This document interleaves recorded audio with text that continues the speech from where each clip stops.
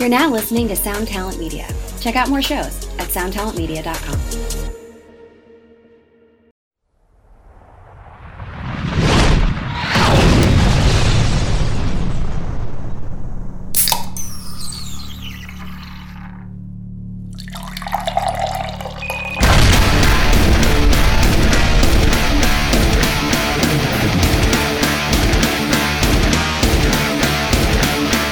Hey there, how you doing? And welcome to the Drinks with Johnny podcast. Thanks for being here with me this week.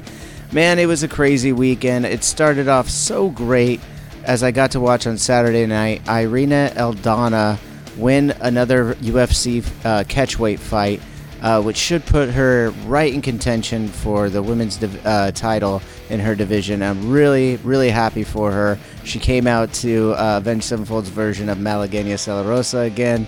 It was awesome. I was able to finally get her some swag from right here at Drinks with Johnny and Avenged Sevenfold. We got a box out to her.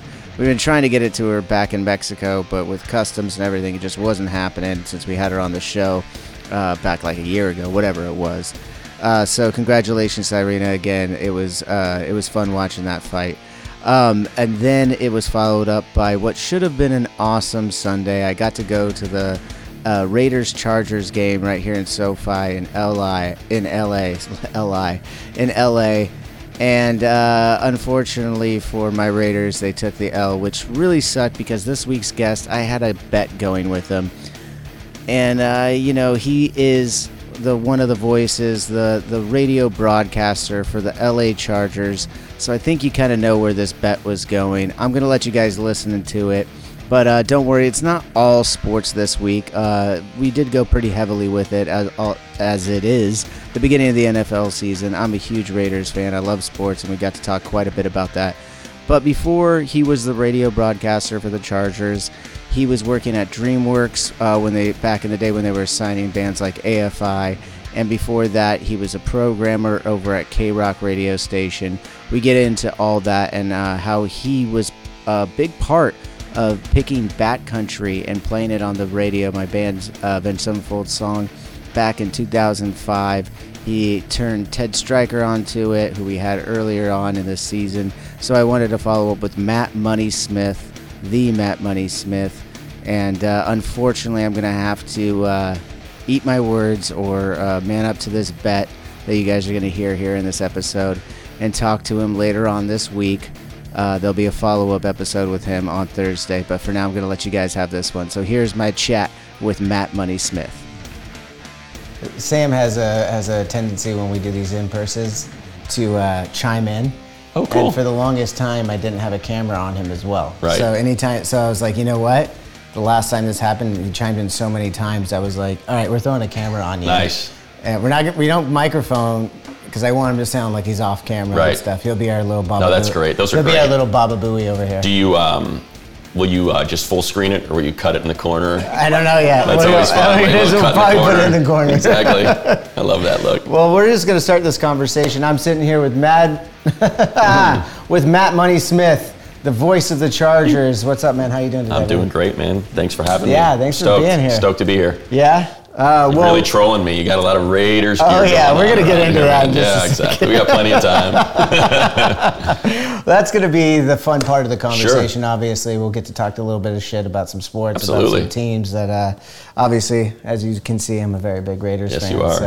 So we'll get into that. But I wanted to start off with the connection that we had, and how it started was actually through Ted Stryker, who I had him on the show earlier this year, and he mentioned that you were the one that actually showed him my band Avenged Sevenfold, and then later he was the one who started playing it on K-Rock, the local station here, and the rest, as they say, is history. Yeah, I've had a lot. I've been very, very fortunate. I've had a bunch of careers, four careers. I started in the record business straight out of college. So I was hired by London, FFRR, Mo Wax, and just kind of worked a lot of those records first 2 years. And then when DreamWorks launched, they hired me. But when I was in college, I was an intern at Polygram, and I worked on the Kevin and Bean Show on K-Rock, which is a morning show at K-Rock here in Los Angeles. And they have this program director, Kevin Weatherly, who's super smart. Will never tell you what he thinks of a record until he's talked to like 10 people about the record, and then he'll tell you what he thinks about the record. So when I was just interning for the morning show, he's like, hey, I hear you do stuff at your college station. You know, do you listen to music? Can you bring us music? So he pulled me into the music world. And then, of course, the second he did that and labels got a sniff of it, you know, and they found out I was graduating, I had a few offers because of my connection there. And so worked at DreamWorks for a bit. And that's how I found you guys. DreamWorks was sniffing around. Right. Avenged. I didn't realize you were working out there at the time. Yeah. I do know we had some meetings with DreamWorks. I think it was it Ron or was it Luke? I can't remember who was the A&R guy. I think it might have been Ron. I think it was Ron Handler. Handler, that's right. Yeah, so it was Ron. When we were out on Warped Tour right before we were doing all this stuff. Yeah, there was several. We were starting to meet with Warner, DreamWorks. There was a couple others as well. But yeah, DreamWorks was one of the ones that we were looking at pretty heavily, especially with the signing of AFI right before exactly. that. So Luke had signed AFI, and then Ron actually asked me to go check you guys out. I think we might have had Rejects on that Warped Tour. I think All American Rejects was on that Warped Tour, if I remember, or it might have been Jimmy's. It might have been the Jimmys that were on it. We had a band anyway. It was 2003. I know, it was a long time ago. So I go. I think it was the one at the Coliseum in that parking lot. Okay. So I'm like, all right, dude, I'll go check them out. All good. You know, back when you're in the music business, you know, it's funny now that I'm in sports. I listen to more music than I ever have. When I was in music, I was so much more into sports. That's funny because I'm in music and I'm way more into sports. So it's funny. So he's like, yeah, go check these guys out. I'm like, all right. And you know, not blowing smoke. I mean, I was fucking blown away, blew my dome. And so I go back and I'm like, whatever you need me to do. And it was right in that time when DreamWorks folded, you know, like we pretty much sold the Geffen, I think, right when you guys were doing your deal. So I think it was right then. But I remember flipping Stryker the record and a couple people at K-Rock the record. And I think, because when was Backcountry? What year was that? It would have been 2005, I believe. So I was the music director at K-Rock when Backcountry came out. Gotcha, so that was the perfect segue. It's so funny, man, how this stuff comes back to me. You forget because, you know, you're adding a million records. Some of them work, some of them don't. So yeah, that's what it was. So was stoked to sign him at DreamWorks. That folded, and then was at K-Rock as the music director when we played Backcountry. Well, right on. Yeah, I guess I never really realized all that connection there. You know, at this time, just a backstory for everyone, it's 2003. I was 18. By the time this was out, I was 20 years old. The young guy in the band. It was my second record with them. So I didn't have all the ins and outs of who was where and everything like that at the time. But well, I appreciate it because it's one of the things that kind of kicked a fire under the band and started really getting us going. It was such a weird time, man, in music. Because the 90s, you know, like when I was at DreamWorks, I was working bands like Powerman 5000 and Papa Roach. And then at the same time, I was working bands to alternative radio, you know, like Elliott Smith and Jimmy World and the All American Rejects. And it was just this big pot of music gumbo, and it was like no one could decide what was cool and what was not. And so like Avenged Sevenfold was kind of this weird sort of debate that was being had, like, can we play this? And I'm like, well, I mean, we're playing freaking Switchfoot, you know. I mean, like, nothing against Switchfoot, but it's like if like somehow we can play that, like, how is this not our sound? But that was one of the records where it was like, you know what, I feel like if we go down this road, it opens up a lot of doors, or it turns off a lot of people. Like, well, how does this fit in? And it was one of those like heavy. I remember there were like some intense conversations about whether or not to play it. And it's funny. I feel like and just tell me if I'm talking too much, dude. I'll get on a roll. Let's go. I like it. I think the video was what put it over the top. It was and I can still remember the video's one with the girls with the tongues and stuff, right? It was the inspiration was Fear and Loathing in Las Vegas. Exactly. It was like the Hunter S. Thompson. Exactly. So the video totally put it over the top, and everyone was like, okay, they're cool. It was. That's all we needed. It's exactly. It's like, okay, it's not a bunch of guys with it's not a bunch of Heschers with 10 speeds with flipped up handlebars, wearing black jeans. These kids are, it's like they're local. I mean, what are we doing? This is a no-brainer. So yeah, that's how the relationship with you guys got started. Yeah, that's interesting though, because I mean, for me growing up, K-Rock was a huge influence on everything, and to the point where now that I've been traveling and had been in a band even at this time, when K-Rock was picking up Avenged, it was a huge thing for us still at that time. And then now I look back and it's like, K-Rock was influential for a lot of radio stations outside, but some of the bands didn't transfer over there. Like the bands that I thought were massive because I grew up here listening to them on K-Rock, didn't necessarily translate over. Like a lot of the punk bands and stuff like that I was like, oh my God, these guys are huge. They must be playing arenas everywhere. And then I learned later in life that they're like at the House of Blues in front of like 900 people and stuff like that, which is still great, don't get me wrong, but I'm saying like it was that perception of K-Rock being the local thing, and in that kind of exposing me to a lot of different music, because as you said, that was the cool thing to me about K-Rock back in the day, is that you could have the punk rock, the ska, the Sublime, and then you'd still have Rage Against the Machine or System of a Down coming out, and it really did run the gamut of a lot of different rock. Like today, my only gripe with rock radio is that everybody sounds exactly the same on it right now.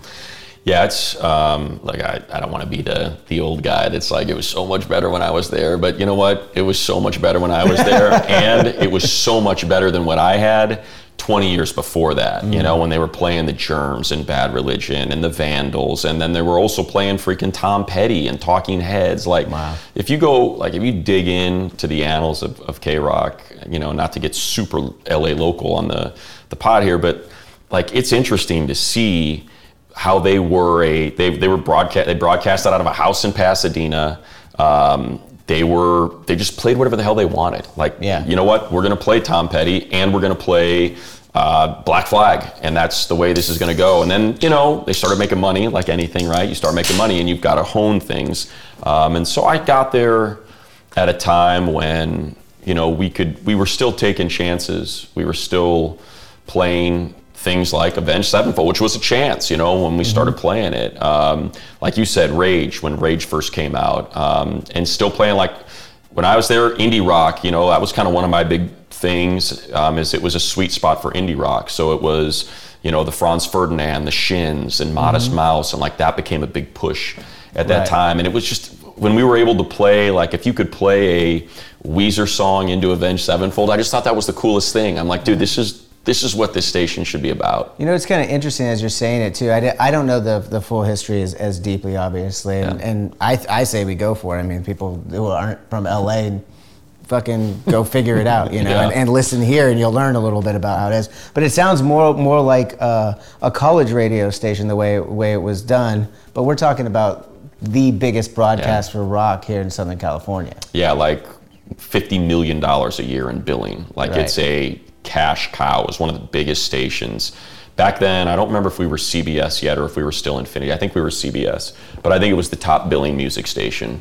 So you're like, you know, you couldn't mess with the formula too much. It was, you know, I would still get, you know, I hate that, you know, for people that still like FM radio and stuff, I don't mean to kind of like really open the curtains and go Wizard of Oz on you, but you know, my job as music director was to place every single song that was going to get played every single day. There's no such thing as an instant request or, you know, oh, you called? All right, well, guess what? I'm going to play this song for so wait a minute. Let's pull that curtain back a little bit. So how does that play out then? So do you record So you've got those? all these rules. So there was it's a program called Selector.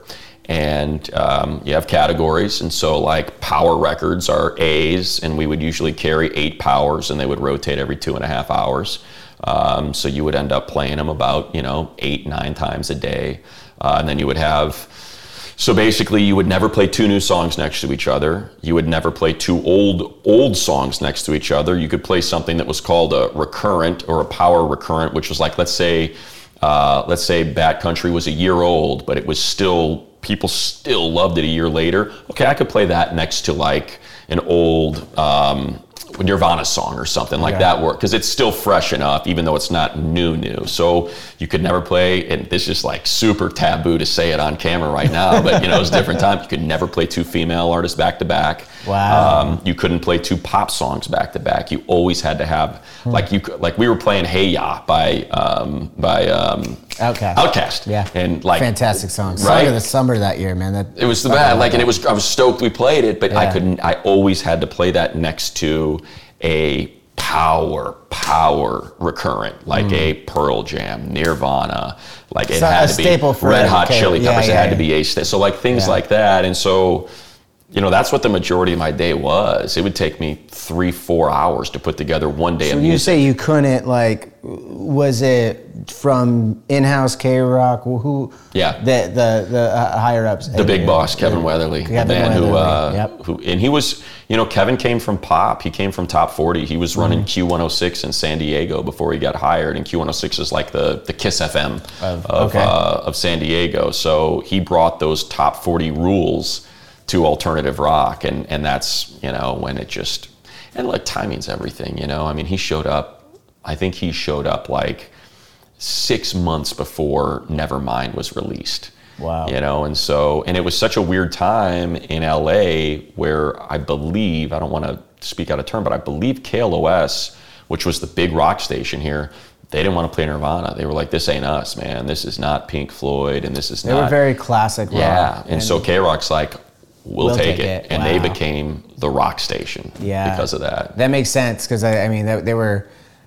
alternative Yes. rock, whatever that meant. I Right. mean, Exactly. it was just all the rock. That was also, I mean, when I say that everyone on the radio sounds the same, I think it's a two-way street. It's the programming and the artist, right? The artists are coming in, and however they're being influenced by whoever, are making songs and albums that sound like the other ones that are getting played, so they get played. Yeah. And the programmers are taking those that are working, they're just putting, it's basically like a human algorithm saying, oh, these ones work, so we're going to keep 100%. doing that. And it's like, I understand that to a degree, but at least when you were doing it, there was a little bit of, let's We mix it had up some a good little bit. variety. Yeah. Although at the same time, like, you know, in the late 90s, they could not get enough rap rock. You know, they just couldn't get enough. It's like, yeah, give us POD, give us Papa Roach, give us, Right. you know, Limp Bizkit. And, you know, and so it worked so well. It was, you know, hip hop was so big, and it's like, hey, this is a chance for us to get into this. And it was huge. I mean, you remember, like, Oh, yeah. when you look back on it, when I listen to some of those songs, I'm like, holy crap, how is this the biggest stuff of the year? Like, how is this song? Some of it was pretty bad, to be Yeah. honest. But I mean, there was the Because it ones was that still formula stand, that you're right? talking But about. Yeah. So once there was, you know, there was the ones that stood out, like the Biscuits or Yeah. something like that, or even Linkin Park. Right, you know. 100%. Linkin Park kind of came afterward, were a little bit more serious than a lot of the stuff at that Yeah. time. But like that rap rock, as it was described at the time, I mean, who describes it now? I don't know what the fuck they call it these days. It's just I have fucking no rock idea. now. But Yeah. it was the first time we'd heard stuff like Yeah. that. And its popularity was so that, to your point, there was a few standouts. So then everybody who was a carbon copy got a little bit of the action 100%. It was all derivative. It's, you know, and you had those breakout songs. You mentioned Linkin Park, total breakout. You know, Shut Up When I'm Talking. Like, you know, it was Massive. monster. You had Kid Rock. You know, Bob with the Bob with the Bob was Bob. a freaking monster. Limp Yeah. Bizkit. You know, Nookie, just outliers. And then too. Somehow Korn was fit in there. so Korn was a big one. Like Yeah. Korn. Also another local. Yeah, another local band. Baco, right? I think Bakersfield. Yeah, well, some of them like there, and then also here in Huntington Okay, Beach so- as well. Some of them. Gotcha. I don't know if they grew up here, but they had houses. They lived all Right in on. this Southern California area. So that was a big one. Like, I remember playing Blind. And I think there was another song called Clown, if I remember right, on that first record. And I remember that was a big one. Like, what do we do with this? You know, what? And it's, you know, I was young back then. I'm an old man now, but I was young. And it's like, this shit's cool. And they're like, and looking at these old people, and they're like, I don't know if that's cool. I'm like, this shit's cool. And thankfully, you know, Matt was right. well, I was wrong on plenty. Trust me, man. I'm only highlighting my good stuff. We're only going to talk about the good stuff like Avenged, Korn. Exactly. But yeah, so that was a big one too. And like, Yeah. it's so funny, you know, when they have these doubts and then all of a sudden it hits and you just feel it. And it's like, it's fun when it takes I off. brought them up though because I found it interesting. It felt like, and I didn't, again, as an impressionable teenager, I was first finding Korn from K-Rock, and I think I saw them open for Metallica on the Load tour locally. And they were lumped in with that rap rock that was happening, but they they were not a rap rock band. They had some of the attitude of some of those other bands, but when you listen to the music, it wasn't. And because I was involved in that, I did not like that record until I grew up and realized that it was awesome. Yeah, that's so funny. We didn't, it's so like, full disclosure, like, personally, me, I'm like an indie rock and a punk rock and a hardcore guy, like that. I grew up in Chicago on bands like Wax Trax bands, Ministry and Front 242 or Volting Cox, and also like hardcore, Naked Ray Gun, stuff like that.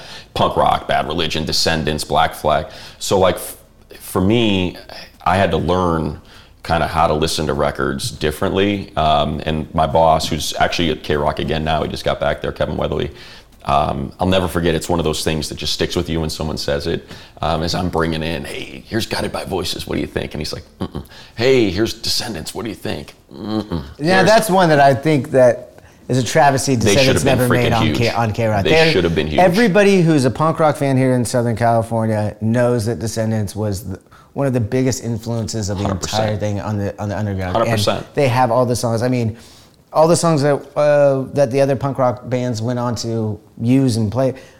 Bill Stevenson is producing all this stuff now. Yeah, like he's the drummer of the band. It's fucking insane. That's what drove me crazy is like Descendants were different because they wrote hooks. Such like, oh my god, like ones. Hope and Coolidge and Clean Sheets and like it's one of my I'm the one. I mean, I don't want to grow up. Sucks. I don't want to grow up. Oh my god. Everything sucks. Like and that's what was so crazy to me. Man, I'll tell you, it's funny, and we'll make this transition to sports, but like, there's when I look back, and I'm so much more mature now, and I was just an idiot. I'm still an idiot, but I was a real idiot back then. But never completely grow up. Exactly.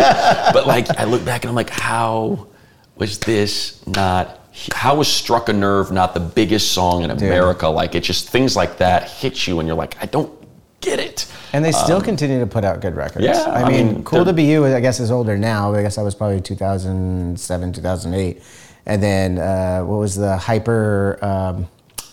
They had one in like 2015. That was another great record. They're spreading them out a little bit more, and they're still fucking amazing. Yeah. Oh yeah, still bad. I mean, like look at Jim from Pennywise. That acoustic record is incredible. Yeah. Like it's so good.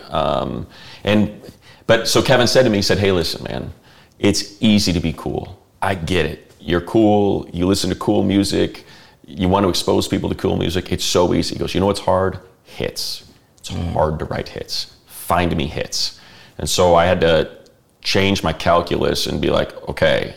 And that's, and it's funny, and I don't know if it happened for you guys as well, but when you start getting into that world and all this pressure is on you, and I didn't have to make the music, I just had to find the music, but it takes the romance out of music, it takes the passion and the love, and it's like, all right, well now I'm just listening for these 10-second hooks and I've got to find them. Right. And that's when kind of everything flipped in music for me. And I started, and listen, again, not blowing smoke, but like that's why when I saw you guys, it was such a revelation. It was like, yes. Oh, thank you, man. Rock. These guys kick ass. This is so different than shoegazers, or here's the rap rock, and now he's going to do the dance, and then he's going to jump on the monitor, and here comes the big guitar. So, like, it was, everything, like you said, it was derivative, it was formulaic, and like just watching the show, I don't even know the word used, but whatever it is, having just, your bass lines and just the double bass drums and Shadow's presence. But like for me, what really got me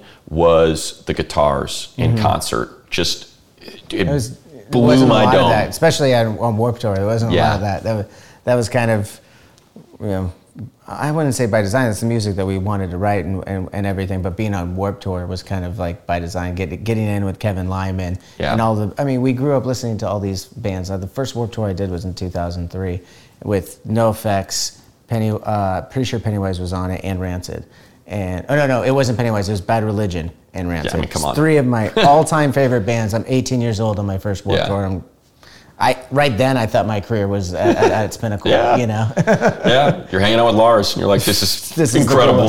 Like this is incredible. What's better than this? Yeah, nothing. Yeah, it's and that's what was cool about Warped Tour, as well. Like why Lyman's such a genius was, like you said, hey, these are the three bands I love. But I'm going for the whole day because it's a party, and now I'm going to find all these other bands, And I can remember, like, I know exactly where you guys played. I remember exactly where I stood. And I remember watching, because there were some trees as I'm watching the stage where you're playing, there's trees to the left. And I remember backstage was behind you. There was like a gate to get backstage. And I just remember watching this flow of people as you guys started playing. From my right, they were just piling over. I don't know if there's another stage to the right or what it was, but I remember watching them all crowd in as the set went on. And I don't know if you remember it, that well. I mean, you played a million shows, and it was, just one of those moments for me when I watched all these people start piling in. I'm trying to remember it as it. You're saying, like, where are the trees? Which one was this? It was There's a few. There's Long Beach, Pomona. This was the Coliseum. I think you guys played. I want to say, or it was a parking lot. I can't remember. So yeah, see, I'm not remembering it perfectly. Yeah, exactly. It's kind of like I'm piecing these things together. But whatever it was, I can remember Shadows with the Mirrored Glasses and just the look, and it's one of those looking good. Yeah, it's just one of those enduring images that's been burned into my brain, and I'll never forget. Man, that's cool. I appreciate that, man. Yeah. Well, because here's the deal. Like we just talked about, once you were kind of asking the question, I guess, or kind of talking about once you see the hits and stuff like that, you chase them. I guess is kind of where it was going.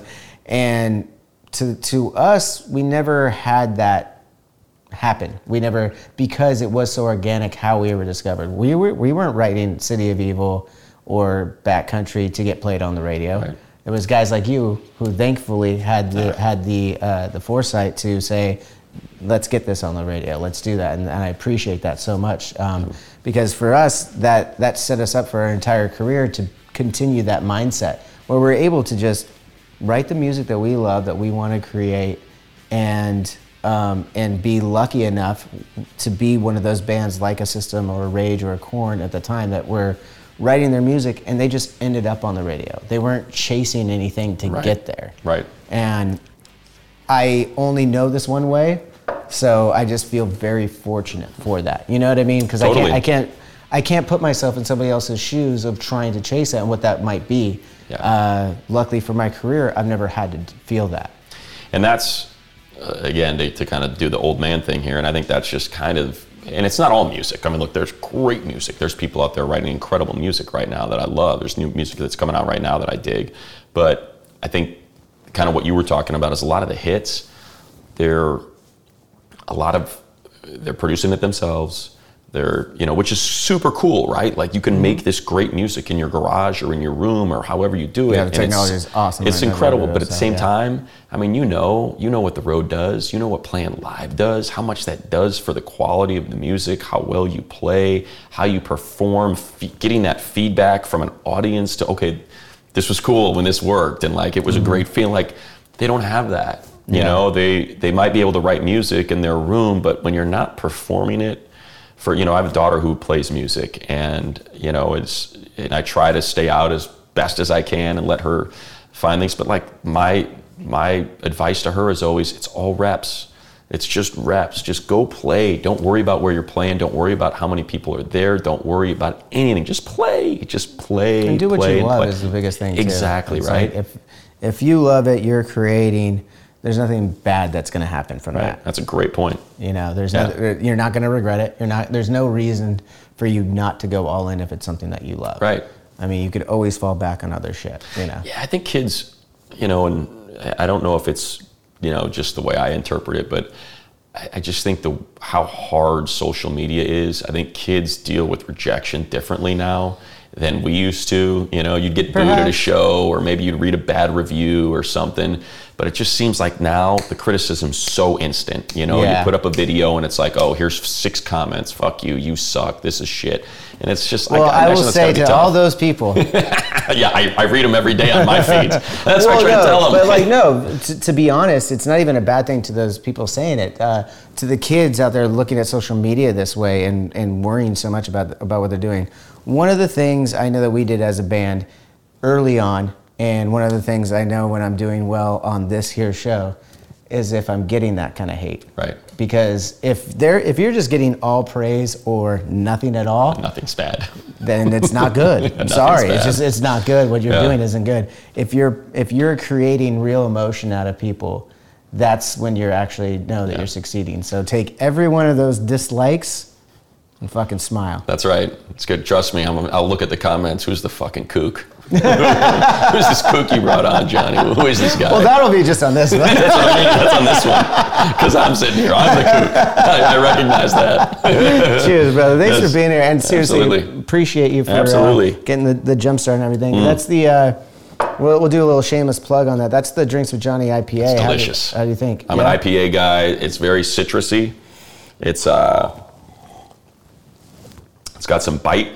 It's very hoppy. Yeah. It's good. I'm glad you said that you really were only good. going to have a couple because I got a whole pitcher. You got a pitcher in front of you, Right. and it is a 7.6% IPA. Is it really? Yeah. See, that's where I got the water. Yeah. It's a rotation thing. But when we were texting, you said you were going to bring over a beer So here I don't too. know if you guys are familiar. I was worried when I was looking at it. I was like, God, I wonder if there was like ever any lawsuits with the logos or something. We'll before find I out bring right this here up. on the show. Have you ever heard of Three Floyds? Three Floyds, no. So Three Floyds, I've heard of this actually. they're a Northwest Indiana beer out Okay. of Munster, Indiana. And like if there was ever, besides your IPA, if there was ever a beer that would be associated with Avenged Sevenfold, this would be it. Their biggest beer is called Zombie Dust. I don't know if you've ever heard of that. Is it coming back to you? Their second biggest beer is Alpha King, and it's just got like this giant skeleton with a sword on it. But check out their logo. Their logo is so reminiscent of Avenged Sevenfold. We're going to get our lawyers on this. No, right please away. don't. My guys. They're great dudes. No, I'm totally kidding. Yeah. I mean, how many skulls with wings have you seen at this right. point? Ours is better than everybody else's, of course. There but, you go. You know. But it's great stuff. It's Yeah. really cool beer. Awesome, and man. They If sent I me was some. drinking right now, I would hit it up. There you but go. I got my non-alcoholic. Have you heard of the Athletic Brewing Company? I have. I have never tried it. I have a friend who's in the same situation. He's sober. He loves beer. And he just told me about it. Like, it's funny, like a month ago, he just brought it up. They're fairly, I mean, I'm just learning about them. Obviously, I'm taking some time off, so this is, I wouldn't have seeked out Right. non-alcoholic before then, but it seems pretty new to me, and I just love the beer. I will gotta continue. try it. Once I start drinking it, I'll give you a couple. Once I start drinking again, I'm like still going like, well, when I want to take a night off, I'm probably still gonna have a couple of those. Exactly. Yeah, I just love, that's what I got kids that are older, so they're just like, what's up with you and the beer? I'm like, I just like the way beer tastes. I'm not drinking to get sideways. I just like beer. Not every night. Yeah, some nights I like to get sideways. Yeah. But not every night. How old are your kids? I got older kids, so my oldest is 21. I got an 18 and a 15. Okay. Yeah, you met my one and only son on the way in. Yeah. He's 5, yeah. He's trying to get him to bed. You're like, come on, get to bed. You know how that is. Exactly. It wasn't that long ago. I'm sure you Yeah, remember no, I can it still like remember. yesterday. I can still remember the get to beds. Yeah, exactly. Yeah. So, and your daughter is which one in the lineup there? So That's in music. my musician is the 15-year-old. So Okay. she's at Huntington Beach. High school? They have the APA and the MMUT Yeah, she's in program. APA. So she's in Awesome. APA. Awesome. Yeah. So she was at OSHA. Which is I know. performing I'm arts familiar with school. that So as she was well, there for a yeah. while, and then just wasn't digging the whole performing arts high school. Wanted to go to a regular high school. So Gotcha. now she's over at Huntington. That's awesome. Yeah. Man. And the other two? The other two, my oldest is about to graduate. She's going into her senior year at Dartmouth in college, which is back on the East Coast. And then my middle is just about to start at Cal Poly SLO up in San Luis Obispo. Oh, right on. So What are their passions, or what are they? my going oldest for? is going to get into finance. So she had an internship in Manhattan this year and ended up thankfully getting the return offer. So she'll have a job waiting for her when she graduates out there. My middle is so into social media. Like she's just not just like into consuming it, but she wants to make it. So she's going for graphic communications and digital communications and packaging. She's like into packaging. That's so cool. so she's going up to SLO for that. And then my youngest is, she's awesome. It's so fun, man. They're all awesome, but just the two older ones, like people that have kids, I think will be able to relate to this. Like sports is so cool when they start playing and you get to go watch them play on the weekends and stuff. So my youngest,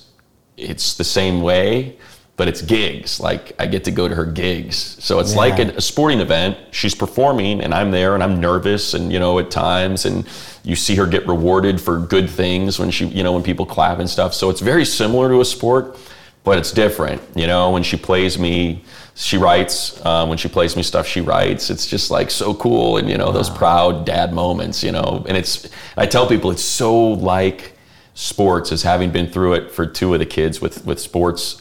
To have music, I just draw so many parallels between the two. I think they're both art, you know, like I don't think people realize that sports are art, that you're trying to give your own interpretation to something, this set of rules that exist, but it's a loose set of rules, and it's up to you to interpret them the way you interpret them, the way you play the sport or you play the music. So I was able to kind of, I don't know, I've just always sort of viewed it through that lens. And they're both under the lines of entertainment too, and exactly. Really boil it down. You want to make people feel good. So the entertainment one is actually one that I've thought about before, but I really love your analogy there of going into sports, because showing that you can find your own path. Like 100%. That's how, and that's usually how the greats are. That's why they stand out, because they found a different way to. They're not carbon copying. You know, 100%. They're finding their own way and their own. Attributes to use to get them to the next level, right? And it's all practice. You know, I mean, there are so few naturally gifted musicians that don't have to practice and just go slay it. They're out there, but there's one right next to me. That's the furthest from the truth. Yeah, exactly. I have to work my ass out. That's what I mean. Nothing comes easy to me. That's just exactly. Real. It's practice. You got to bust your ass and practice. I consider myself a jack of many trades, master of none. I like to surf. I like to golf, tennis, musician. Podcaster now. Right. I don't think I'm great at a single one of them. There's nothing. Hey, it has been my mantra forever. I am a mile wide and an inch deep. That is ladies my life. Love it. Yeah, exactly right. I'm all about girth. They call me tuna can. That's fantastic right there. There we go. A couple of guys having drinks and it always ends up back to dick jokes. That's how it goes. No matter how old you are. No, right? Exactly. So, let's get into it. Yeah. Let's get into some sports. Exactly. So you said you grew up in Chicago. Yeah. Did you grow up a Bears, Cubs fan? I did, yeah. Bears, Cubs, Bulls, Blackhawks, all of that. And it's interesting because I have so many friends that, I came out here for college when I was 17, and I've stayed since. So I've been here 30 years. So it's funny how many of my friends that stayed out here, because look, no matter where you come from, when you come to Southern California, you're like, I'm not leaving this place. You kidding me? That's why there's so many transplants, because there's nothing better. Yeah. And they're all still beholden to their childhood teams. It's, and for me, I just kind of had this epiphany when I had kids, and I was still into the Cubs, and I was still into the Bears, and my oldest Peyton was a little girl, and she's got the little Cubs cheerleader outfit. You named her Peyton? Yeah, well, it's funny. So my wife was like, what do you think of the name Peyton? And I was like, I think that's a great name. I think that'll work. So, I did not name her after Walter Payton. My wife came up with it, and I was just like, okay. But in the back of your mind, it was Walter 100%. Payton. And then when she spelled it P-E-Y instead of P-A, I was like, I'll just deal with it. It's all right. I got Peyton. But then I don't know. I just kind of had this realization. I was like, why would I want my kids to be Bears fans and Bulls fans when we live in California, we live in Los Angeles? Like they're going to go to a Cubs game once every other year, a Bears game once every 5 years. I could take them to 50 Dodger games, 20, and I was working for the Lakers at the time. So I got out of music and I got into sports. So that's what happened. Basically, is I left. Let's tell that story real quick. So yeah, after you got out of music, I'm the music director at K-Rock. Chick Hearn passes away. He was the longtime voice of the Lakers, he's the greatest basketball play-by-play man ever. Oh, what's going on, everyone? Brando here. Haven't been around for a while because I am busy. I'm working 5 jobs to feed 10 kids, and when it comes to dinner, I'm just looking for an easy way out. But there is a great thing that I've found to make my day a little easier. Factor Meals. Right now, I've got a black pepper and sage pork chop. I'm going to eat it right here on air with you because I want you to hear in real time how good this thing really is. So it's got a nice little sauce on it, nice grill marks. Like, this thing is ready to go. Mm-hmm. Yeah. No. This is some quality pork right here. The nice thing is, it's healthy. The amount of protein in this meal is broken down for me on the side of the package. I don't have to worry about it. I know once I eat this whole thing, my macros are going to be in balance. This is what I need. This is good. Oh my God. It took 2 minutes for me to microwave this thing. All I had to do was sign up. Meals get shipped right to my house every week. They have a wide selection to choose from. Dude, they had dill-crusted chicken. They had chili. You want to check it out? Head over to factormeals.com/drinkswithj50 and use code drinkswithj50 to get 50% off. That's code drinkswithj50 at factormeals.com/drinkswithj50 to get 50% off. Yeah, I know, it's a mouthful, but so is this meal. So I'm going to keep eating it because, man, this is good. Wherever you're listening to this podcast, make sure you're subscribed and leave us a 5-star review. If you want to listen to this show ad-free, head over to drinkswithjohnny.com and become a premium member. You'll get to enjoy unreleased clips from your favorite guests, discounts on merchandise in our shop, and access to our private Discord server where you can chat one-on-one with Johnny Christ himself. Awesome! So stay tuned, stay thirsty, and stay filthy as fuck.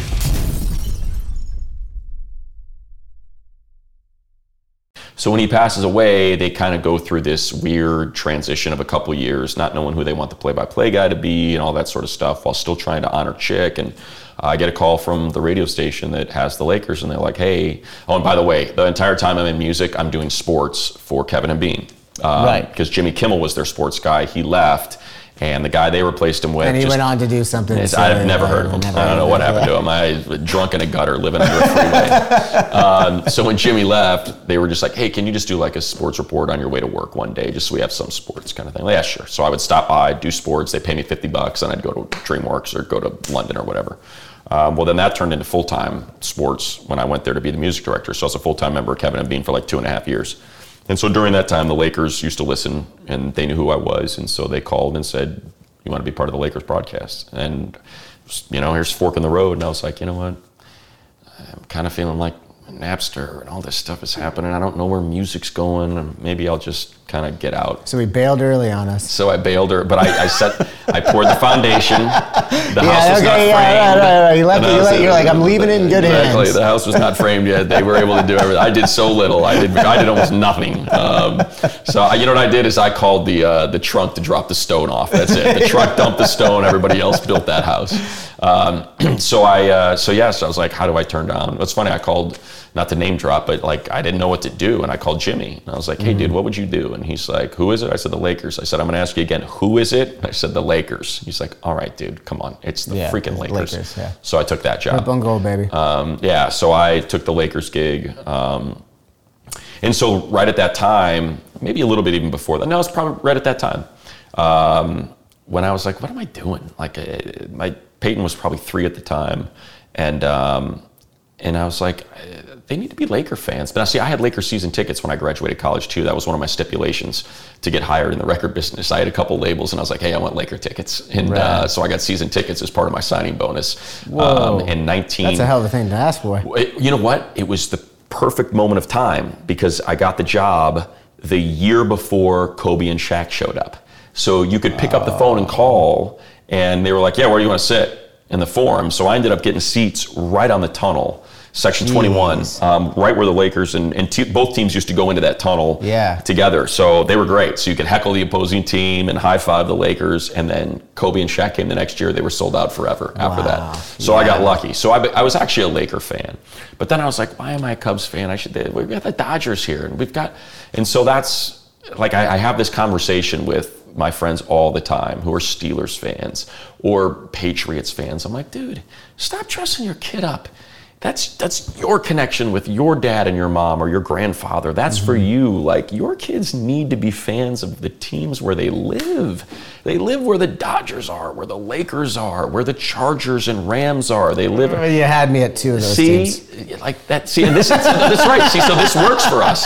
This works for me. Like I get it. You're a Raider guy, but your son can get in the car and you can get season tickets. I know you're going. I'm not allowed. And he can be, and so I get to see it now with my own too. It's funny because it just happened last year.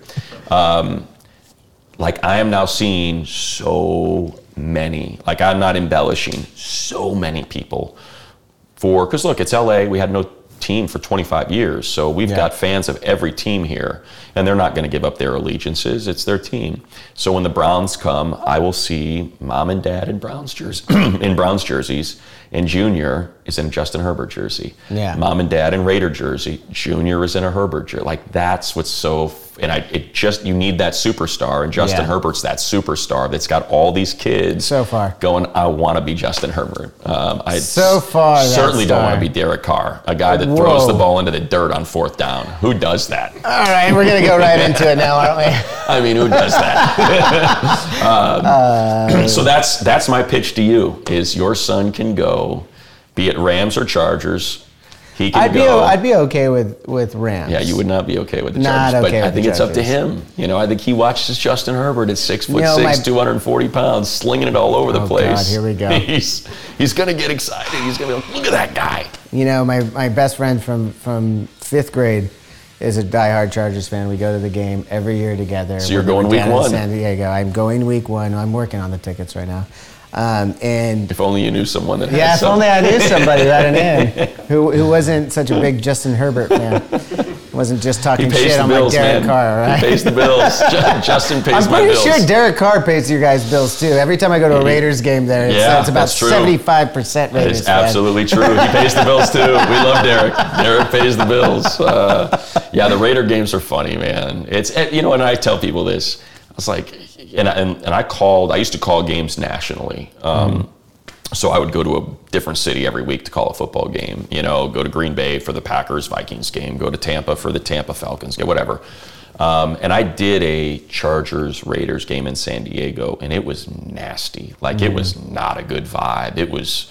It could get pretty brutal, especially down in San Diego. It was a little worse. It got brutal, man. And I was like, dude, this ain't cool. And so when the Chargers came up here and when they moved to LA, they hired me as their play-by-play voice. So I've been with them since they've been in LA. First time I went to Oakland, I was like, oh boy, this is going to be pretty gnarly. And I'm walking around with my Chargers polo because I'm working and kind of thing. And dude, the people were so cool. Like, they were rad. They were, you know, I'm having conversations with them on the field. I was like, there's a little bit of a rap because of that San Diego stadium that was happening for so many years. Dude, that was a different. nasty. That was, well, you had. I have a friend who's a cop down in Oceanside, and the Chargers logo for years down there was used as a gang sign as well. So there was a lot of that element, and and then of course Raiders with their stigma as well. Raiders fans, there's a lot of that element in the parking lot that you would see. Exactly. I think you're describing. Because I would tell people, I did a lot of 49er games, and people would not believe me when I would tell them. I said, listen, I will take Raider fans every day and twice on Sunday over Niner fans. I'm like, Niner fans are nasty, man. That is a wildly underrated, nasty fan base, man. Really? They get after it. I've been to one game over at Levi since they've been there. It's a little bit different at Levi's. It's much better. At Candlestick, dude, it was nasty. Yeah. Like, I would see some serious shit in the parking lot. I think everyone's just got to be mad though. Candlestick, historically, I never got to go there, but it was a dump. I heard it was a pretty bad place. Complete, like Oakland.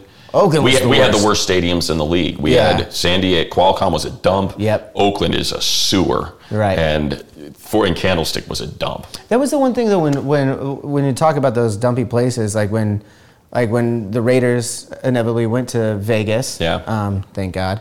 It's a great stadium. It's so cool. I haven't actually been yet. I've been on the outside. It's awesome. It's really if cool. If only I knew someone to get me in there too. Get you in there. But so like, you know, a lot of the Oakland fans out there are like, I didn't hear it too much, honestly, but a couple of times you'd hear someone say, oh, now they're not my team anymore. Right. And I'm like, dude, come on. They couldn't stay there. You cannot ask a professional team to play on a goddamn baseball diamond for that many years in the worst stadium ever. Below sea level. So the entire, like, this is the thing that blew me away the first time I went there and walked on the field. When you would get to one of the corners, it would get like mushy. And I'm like, what is up with it? And they're like, oh yeah, dude, it's below sea level. So the water, just, you can't get the water out of this spot. They pump the hell out of it, but it still won't get out. I was able to go in the locker room area and stuff like that. We had a show next door at the convention center years ago, and one of my friends from high school over here at Marina High School, Derek Barton, was playing for the A's. He was the first baseman for the A's before Giambi came back. Right. And he got us into, like, they were out doing, you know, baseball stuff. And he was like, oh, if you guys want to use the gym. I went to that gym and I was like, this is the worst than a hotel gym I've ever. I was like, thanks. This is bad. And I'm like, these are two professional teams in here. It was brutal, dude. The first time I saw the gym, There was like food on the ground, and I'm like, dude, that looks well, like no a one works bicycle out. from None of 1960. those guys work out there. No, they can't. No. They can't. So yeah, and look, I think that's the same thing with the Chargers. It's like, dude, if you were ever at Qualcomm, that place was a dump, and Yeah. they weren't getting. And I guess, like, this is such an unpopular thing, and this is where I'm going to get all the negative comments, but it's like, because nobody ever wants to side with you got billionaire plenty owners. 'cause, I know, yeah, exactly. Raiders fan. Oh, there you go. Yeah, trust me. Raider Nation is not like me, which is fine. But, like, when you're, and they're like, why are there public funds for these football stadiums? These owners are billionaires. And I'm like, all right, well, let me put it to you this way. A football team plays 10 home games a year.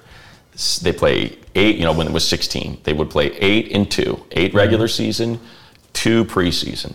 That is 10 dates. Out of 365, 10 days will be occupied by your football team. The other 355 is something else.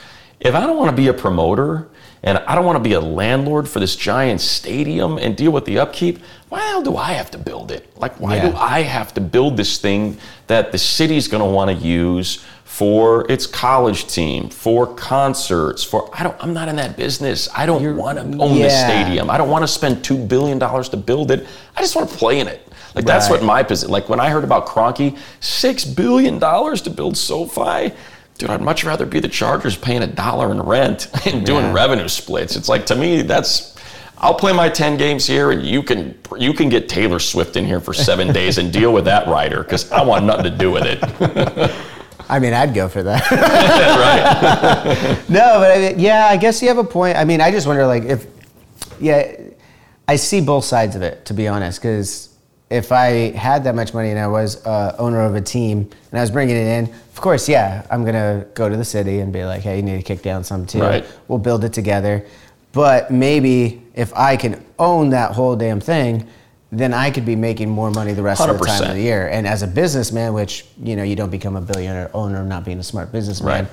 why wouldn't you also then push it out and make it that kind of And I vibe? think I guess I should have clarified. I'm speaking to like Mark Davis, who doesn't have that money. No, he doesn't. And so he's like, I don't want to build it. I don't want to be the owner. I don't want to be the promoter. You guys can do that. You can make all that money. I don't want to spend the $2 billion. Right, so I get it. So Vegas is like, okay, cool. We'll build it. We'll be the promoter. You can play there. Come to us. And it's like, cool. Yeah. Now we're good. And I think it was a good spot for the league for everybody, really. I mean, Raiders are the second or third, maybe even some years the first out-of-team market as far as fan base and It's stuff. huge. And they're the only one of those that had a shit place that they were playing at the time. So it made perfect sense. 100%. Who can move cities and still put asses in them seats? Yeah. The Raiders. And I think for Vegas, I think particularly because look, I've been to I was blown away how many Charger fans were there in week 18. And I was talking to people there and they were like, yeah, dude, you should see the Bears game. They're like, the Bears game was like 70-30 Bears fans here. Yeah. And so I think what it does is, you're always going to have asses in the seats because think about it. Every single team that's visiting Who's not going to want to go to fucking Vegas to watch their favorite team play? 100%. They're going to travel I'm going to get messed up all weekend. Right. I'm going to go straight into Sunday or Monday night, and I'm going to continue and watch my team. 100%. And I think the great thing for the Raiders is they're kind of they're like we were talking about, they're entertainment. They're a draw. Yeah. The Raiders they've got the live band in one of the end zones. It's like, it's a draw. And the best fucking logo in all of sports, by the way. You know what? That's interesting. How? Who do you compare it to? Who? There's a couple others that I think are great, but I'm just saying No, that's that great. look, here's that my issue with the Raider logo. And you got the helmet over there. Got the helmet over So I don't know there. if you want to go grab it and give a visual here. Yeah, Sam's on it. Or do you want to grab that? Do you want this or this? Yeah, that's fine. Yeah. So here's my question. What do we notice about the Raider logo? He's got a patch, and his eyes closed. Yeah. So why is his eyes? He can't see anything. When the Raiders' eyes closed, why is he sleeping? No, he's not. That eye's not all the way It's closed. closed. That's not all the way That closed. is a closed. That's look not at all the way closed. Is that a closed eye? He's Sam? also looking. He's looking angry. No, that's a closed eye. He's winking at you. It's like. He looks embarrassed. Why does the eye not open? shouldn't the eye, I don't know if it would just look weird, and when they drew it up, they were like, yeah, we had it open and it looked weird having an eyeball, so we're just going to close it. But it's like, his eye's closed. It's very strange, isn't it? I'm not saying it's not a great logo. It's just something that's always been odd. Fantastic. Everything about it. Yeah, exactly. Yeah. Switch it to that. It's a great logo. I'm trying to think of what are some of the other, because it's different to say the interlocking LA is one of the great logos, but it's just, you know what I mean? Like you're talking about maybe art kind of logo, art logo, not just not like the NY for LA. New York. No, LA. that doesn't count. That doesn't count. Yeah, so that's because that's more city. Like that becomes that's exactly. Yeah, look, it's hard to beat. It's as cool as now. Look, that's what I'm saying. I'll say. Chargers lightning bolt's pretty sweet. You got to admit. You got to listen. As soon as you go to Qualcomm and everyone's singing the Supercharger song, which is the cheesiest fucking song I'd ever heard. I'll say this though, I will take, and this is not because I got a check with a lightning bolt in the top corner. I will take the Supercharger song over the annoying, grating. Even if I were a fan, I can't take it. Raiders. And that's how they sound. I don't know why they do that with the ers. They all go, Raiders. And they scream at the top of their lungs throughout the entire game, and it drives you crazy. It is the most annoying chant. That's why it works. It's the most annoying chant. But we're talking about chants. Like, let's go Yankees. First. That's pretty great. You know, that's pretty great. Beat LA when the Lakers go on the road up in Portland. Pretty great. It's funny. But it's always Raiders. Yeah. No, it's good. You'll come around to the dark side. I most definitely will not. And I'm very close friends actually with the radio broadcast. Papa was a really good friend of mine. Still is. He does the 49ers now. But love Papa. I've known Lincoln forever. He's the radio analyst. Brent Musburger and I got along great when he was doing the radio. And their producer. You should have invited him on the fucking show. Exactly. You know what? He'll come on.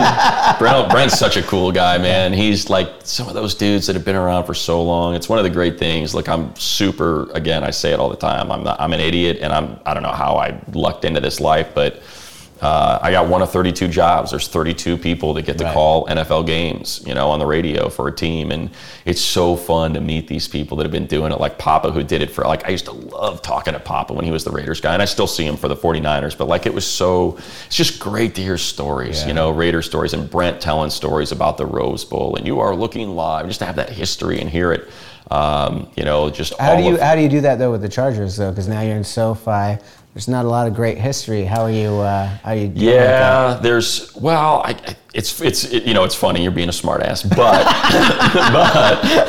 I'll say this, like, that's what's kind of cool about it is I get to write it. You get to do that. You know, like a lot of like the Herbert story, the Joey Bosa, the Derwin James, like these guys that I think will have a legit shot at being in the Hall of Fame, like their entire story is going to be told for calls by me, you know, and it's kind of cool. Like when I see the NFL Network does these top 100 players, and so it's fun when they do those.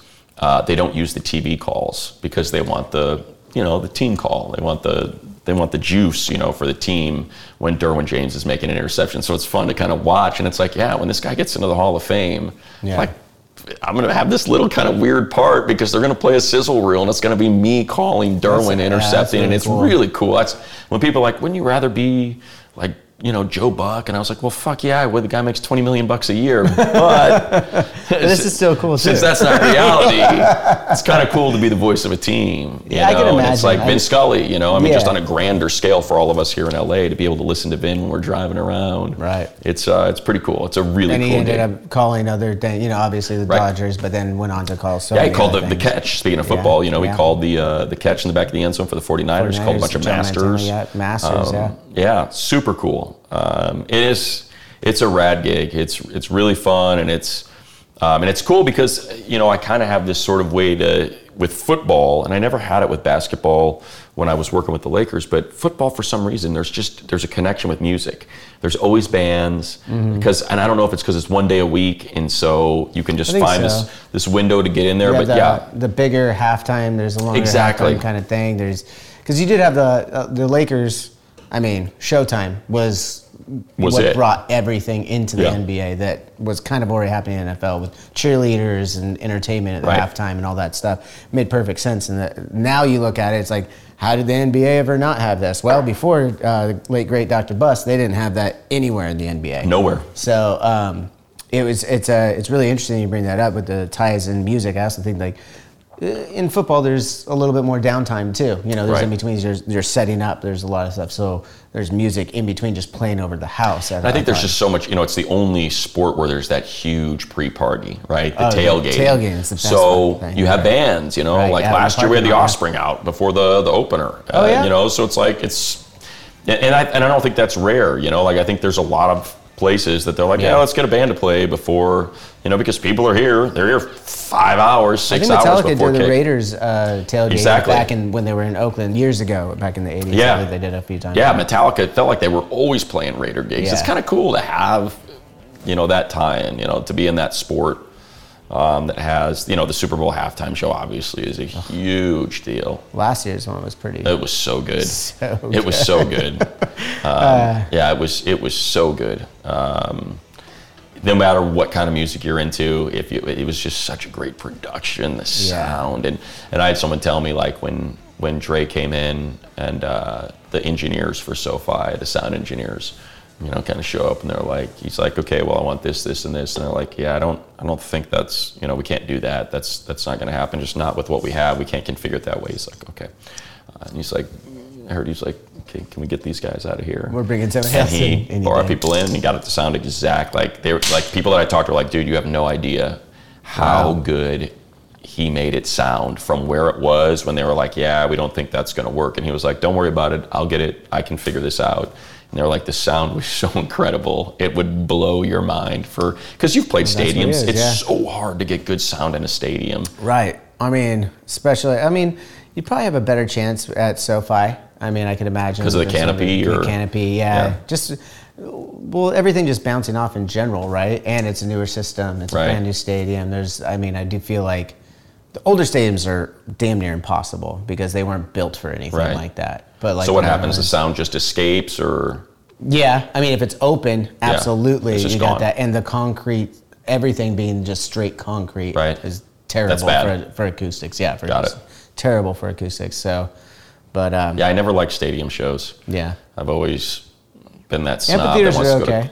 You know what? Yeah, sheds are great. Amphitheaters are great, but I love clubs, man. I just like. Same, man. I want a good arena.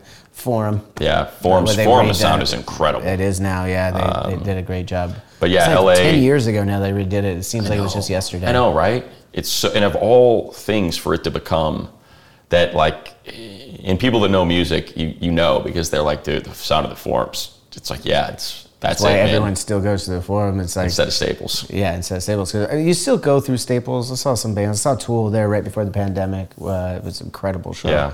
Tool sounds amazing. I've seen them so many times. They always sound great. Saw them at the Mayan a couple times. Yeah. That's the best venue, man. Yeah. Oh, they sounded so good there. I haven't seen them there. So it's funny, I'll tell you, when the Lakers played the Celtics in the finals, when they lost in 2008, we were staying. The first year we had Gasol. He came halfway through the season. Right. Celtics fans don't get too excited about that. We had Gasol for half a season and still took it. Still made the finals. Still made the finals. It was that damn Game 4. Yeah. But so we were staying at the Copley Plaza, and I think that's where we were staying. So I'm doing post game. So everyone from the station's there because we were the Lakers station. So the show before us is there, and Petros, I do the radio show with him in the afternoons out here. He's there already in the bar drinking, and I'm doing the post game. And so I show up, I don't know, an hour and a half later, and I walk into the bar, and they're like, "Hey, this is our friend Danny." I'm like, it's fucking Danny from Tool. He was just hanging out. Came out to see me. They're like, yeah, it's Danny from Tool. I was like, it's too good. That's awesome. So he's a big Laker fan and flew out for the games.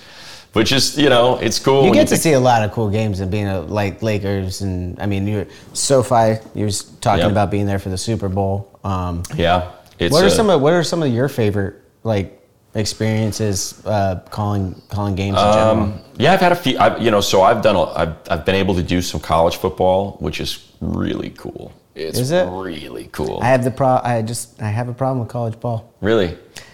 I know that they can get paid now outside and everything like that, but I just, as a guy who didn't graduate high school and started my career at an early Right. age. I just find it kind of shitty. Yeah, I think so. I guess here's what I would, I push back to that with this. The majority of the kids on the team are not going to go pro. 100%, I understand. And they're getting a free education, and they get, and so my oldest daughter played college lacrosse. So she went through this as well.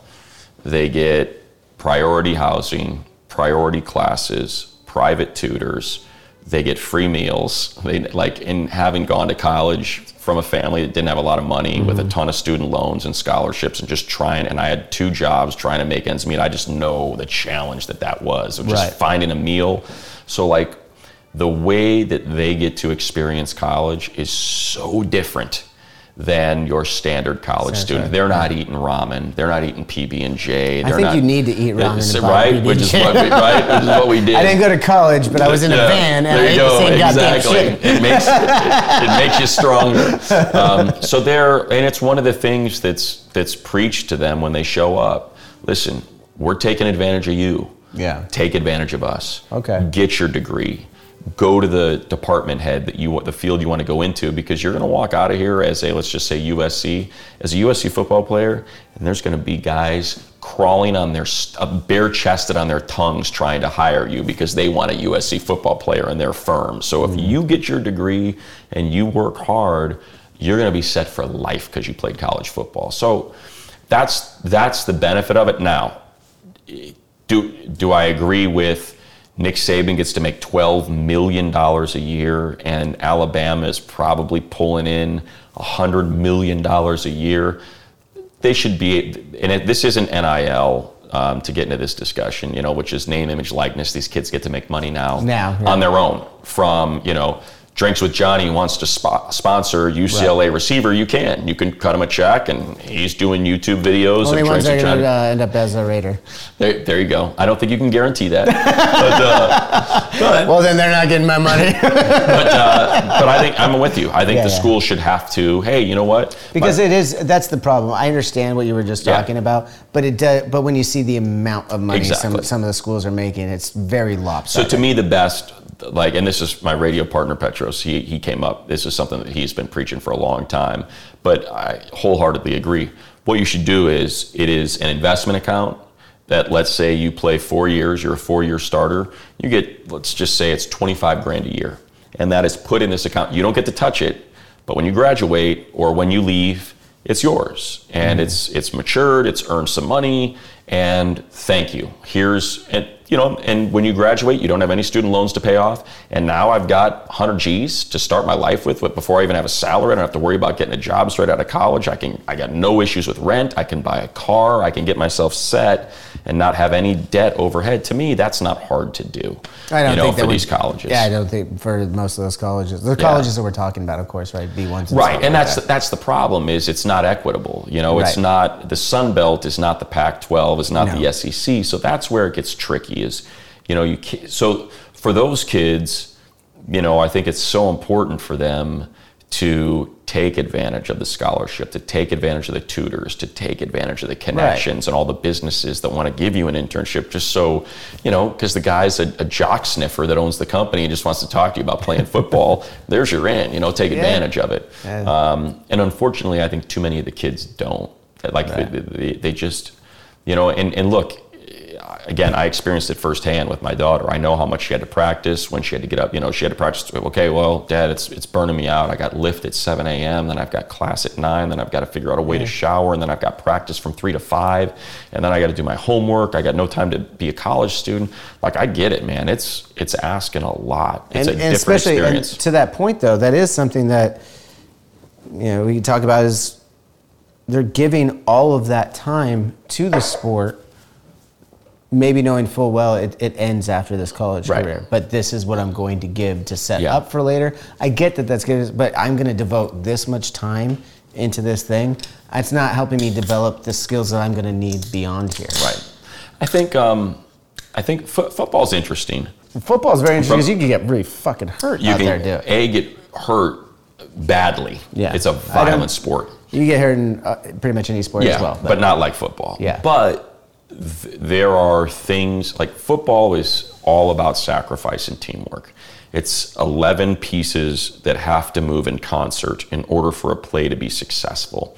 You know, if you're on defense, your goal is to prevent forward progress. If you're on offense, your goal is to make forward progress. Right. It's not basketball. You can't go 1-on-5. It's not baseball, batter versus pitcher, one-on-one. It is all 11 people that have to have a task, focused on that task, know your assignment, execute your assignment. Maybe you would know more of since you know a lot more about sports, wasn't it supposed to simulate war? Yes. At some point? Like, yes. That was the whole basis of it? It was all Ivy League, and it was, yes. That's what most it was. of the guys were former military commanders that drew it up like they would a battlefield. And that's why they call it the gridiron and, you know, all those war terms, the trenches. Here's the trenches. I heard that somewhere, but I didn't actually do my own research on it. It's kind of gross now now that we kind of know and look, when this was created, the horrors of war are not what they are now. You know, back then there was still a bit of a romance about war. You know, it was sabers and single load, you know, pellets that would fire at you. Now look, a cannonball could blow a freaking hole straight through you, and that wasn't cool, but it wasn't, you know, the wrecking machine that World War I kind of ushered in. Not to get into this whole side of things, but anyway. But yeah, so football, like really, I do believe of all the sports, it's the one that can teach you things that is incredibly applicable to real life. You know, just... Did you play? I did not. No, I did not. I played baseball, and not at a very high level. I don't know. Nowadays, I'm like you. I surf, and that's my joy. That's what I do. We should get out there together. You're just in Seal Beach, right? I am, yeah. So I'll surf anywhere from. I surf Bolsa all the time. I'll come down to 20th. I don't really do the pier a lot. Neither do I. Yeah. So the farthest I'll come down usually is like 17th, but mostly Bolsa Cheek. I was in the river. I'll surf every day, so I was in the river this morning. Right on. But yeah, so like for me, snowboarding, surfing, skating, loved all that. But played baseball all the way through my senior year in high school, and then was like, I'm not good enough. I'm such a slapdick. You know, who am I kidding? This ain't gonna happen. You know, I got one inquiry. I got one letter from the New Mexico Military Institute about baseball, and I was like, what the hell could they want from me as a baseball player? And I was like, oh, they probably just want me in the military. This is like their way. Hey, would you like to play baseball here? Yes, I would. Okay, great. You owe us 7 years in the military. Wait a minute, I didn't. That's not what I was trying to do. Yeah. So yeah, as far as being an athlete, no. Yeah. No, not my thing. I end up talking about it, which upsets people. Like, what the hell do you know? And I'm like, well. What's up, everybody? I am Finn McKenty, host of the Punk Rock NBA podcast, part of the Sound Talent Media Podcast Network. My podcast is all about doing what you love for a living, and every week I sit down and talk to people who have done exactly that. For example, musicians like Tommy from Between the Buried and Me, Matt from Periphery, Lil Lotus and Shinigami, among many others, photographers, artists, designers, YouTubers like Glenn Fricker and Sarah Dici, and I unpack exactly how they got to where they are today with the goal of helping you do the same. So if that sounds cool, you can listen and subscribe at soundtalentmedia.com, and I'll see you there. What's up, everyone? This is Jay Reason, and I want to let you all know that Diablo Zen Podcast is now part of the Sound Talent Media family. Listen in as me and the one and only Danny Diablo, aka Lord Ezak, interview artists from the hardcore, punk, metal, hip-hop scenes and beyond.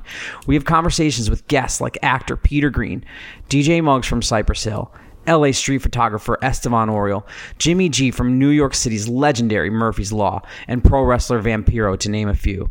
If you're a fan of good discussions and lots of laughs, tune in and join the fun. It's like anything, you watch it enough, you figure it out. Right, and you know, it's also the entertainment side of it. Like, right. Yeah, you don't. I've never prescribed to that. I mean, I played a little bit of football. You know, I played a couple years in high school. I played Pee Wee and stuff like that. Fortunately, for a kid who was good as a lineman at 12 years old and didn't grow much past that, football grew up. I peaked football peaked at 12, but hey, man, I was kicking ass at 12. It was great. I was bigger than everybody, and then they kept going, and I stopped. Yep. So it's funny though. You mentioned that though. So I've had this. Every now and then, I'll have this just little interaction with guys, and they're always, and it's fun. Like, I never take it personally. I don't care. I don't take anything personally. They're like, fuck you, what do you know? You never played. And I'm like, remember when you guys were arguing about that rap record and like how much you like it and what a piece of shit it is? What the hell do you know about music? You ever make music? You ever work in music? What's that supposed to mean? I said, I don't want to hear you tell me what you think about music, because what the hell do you know? Right.